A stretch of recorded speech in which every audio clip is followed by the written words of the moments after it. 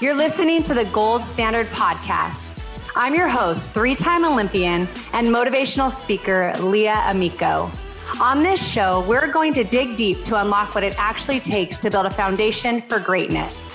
If you're an ambitious person with big vision, but you feel like fear is holding you back, get ready for some major breakthroughs. Let's dive in. Welcome back to the Gold Standard Podcast with Leah Amico. I hope you have been having a great week, and I am excited to talk today about joy, the importance of having joy and enthusiasm in whatever we're doing. Do you enjoy what you do? Do you enjoy your job? Do you enjoy your academics that you're doing? Do you enjoy the team that you're a part of? Do you find enthusiasm? Now, we all have different emotions. We all show our joy differently. Some people are more outgoing. You see their emotions a lot more on their face and the things they say and do, and maybe even just the energy that they have. But ultimately, we need to ask ourselves, do I have joy in what I'm doing? It makes me think back to a story from when I played at the University of Arizona, and we ended up winning the national championship my sophomore season. And after the game, we just dominated that year. We went 64-3. We led, being in the first position in the rankings all year long, and there were just a lot of expectations. But boy, did we have fun being in that spot and living up to all the expectations that we had. And we went on to win the national championship. But I will never forget, after the tournament is over, we had a celebration dinner, and the entire team is gathered around, and our coach addresses us, Coach Mike Candrea. I just can't talk about him enough. Obviously, he's been a guest here on the Gold Standard Podcast when I interviewed him, and I just feel like he has so much wisdom and is a great leader because of how he does everything. He does everything by the gold standard, really, just with excellence. And because of that, he produced such great results. And so he was addressing our team.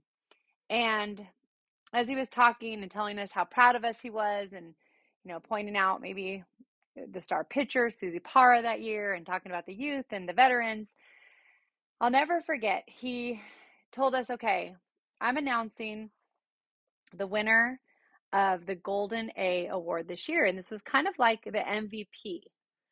And everybody would expect it to be, the star pitcher or the home run hitter who led the nation, or our leadoff hitter who was one of the fastest athletes in the game, Amy Chelvold, and she would beat everything out and set, I think the record for hits maybe that year, and just was phenomenal. So you would think that maybe he would pick one of those athletes. But I'll never forget what he did, and it shocked all of us. We're sitting there listening, and he said, this athlete came every single day to practice with a good attitude. She had a smile on her face. She did not complain. She did everything that was asked of her. And if she had not done her job with joy, with that enthusiasm, doing everything she was asked to do, we would not be national champions. He really wanted us to know that this player made such an impact. And to a lot of our surprise, he told us it was our backup catcher. A catcher who did not get playing time, who was a senior. We had a star freshman come in who was also one of the nation's best home run hitters, and she just made an immediate impact. But this athlete, instead of getting mad, instead of complaining every single day, instead of it all being about her own playing time, she accepted her role. And I really believe it was because what she did as a collegiate softball player, she found joy in it, not in what was out of her control. What was out of her control was the lineup that the coach decided. That wasn't what she was able to take control of. And she could have sat and really allowed that to discourage her, to keep her from giving her best every day, but she didn't. She did the opposite. She realized that she could make an impact on our team. No, her name was not much in those record books that you look at, and it wasn't in the stat sheets and the lines after the game. You weren't going to see her, her name with the home run next to it. Instead, but if you came every single day and you saw us practicing, you would have seen her in the bullpen catching our 3 pitchers and preparing them so they could go out and be their best. Sometimes we have to play that role. You might be the person in that type of role that you're in the background. You're somebody that doesn't get seen a lot. And I want to remind you and encourage you, that is not what should be bringing us joy. What should bring us joy is the fact that you show up every day giving your best, that you make not only yourself the best, but you make others around you better. That's what I think of when I think of this teammate. And then I think about how when I was on the Olympic team 3 different times, see, I played different roles. My first Olympics, I split time in the right field with another outfielder, and we split time the entire Olympics. And then the last game, the coach called on her to play right field. I was a substitute in that game. And, of course I was bummed, but she hit really well and she absolutely deserved it. And I was ready. If coach called on me to go into that game, I was ready, but I was a role player. The next Olympics, I started every game in right field. Then the last Olympics, I got moved to first base and I started almost every single game at first base. So I played different roles. And we had the superstar pitchers, right? And the home run hitters. Those are the ones that a lot of times they get a lot of attention for good reason. But when you look at the Olympic team, there's 15 players. And if 9 are in the lineup, that's 6. If 10 with a hitter, somebody's hitting for the pitcher, that's 5 people that are the best players in the entire world playing for Team USA that are not able to be in the game at that moment. They are role players. But they did not allow that outcome and that result to cause them to think, well, I'm going to have a bad attitude. I'm not going to support my teammates. I'm not going to give my best because it's not mattering anyways. Instead, they worked hard every day and they were prepared for every opportunity that came to them.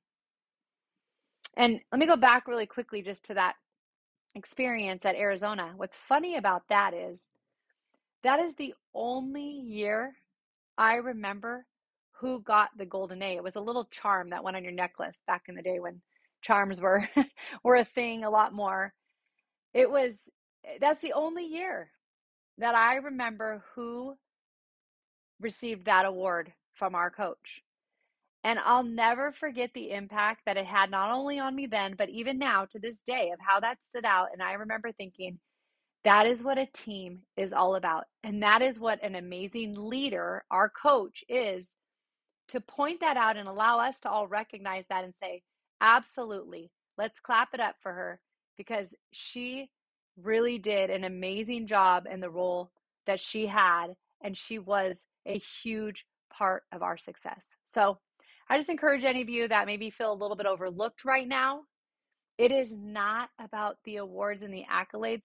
I promise if you keep doing it for the right reasons, if you find joy in what you do, that enthusiasm will spill over. It will affect those around you. It will impact them.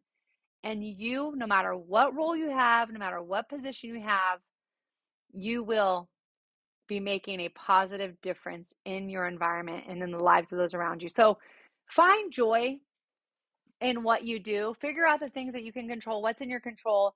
And if you're doing those things that you really do have enthusiasm about, you're going to start to see progress. If you're not already, just keep going, keep doing that. So this week, I want you to think about 3 things that you enjoy the most. And are you doing those things consistently? And if you're not, what do you need to do to start doing that?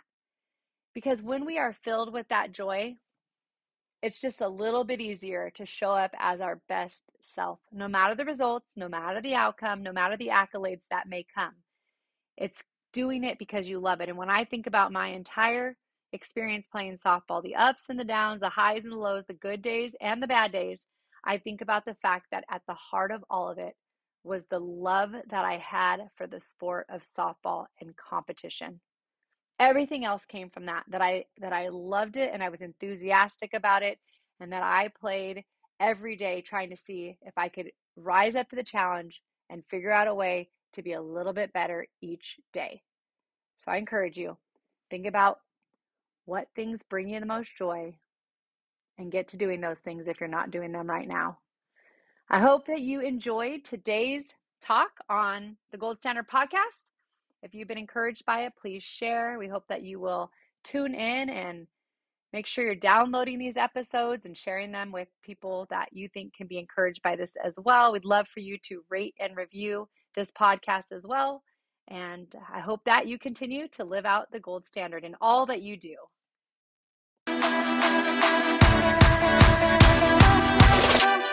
Thanks again for joining us for this episode of the Gold Standard Podcast. If you enjoyed what you heard, please share it with a friend.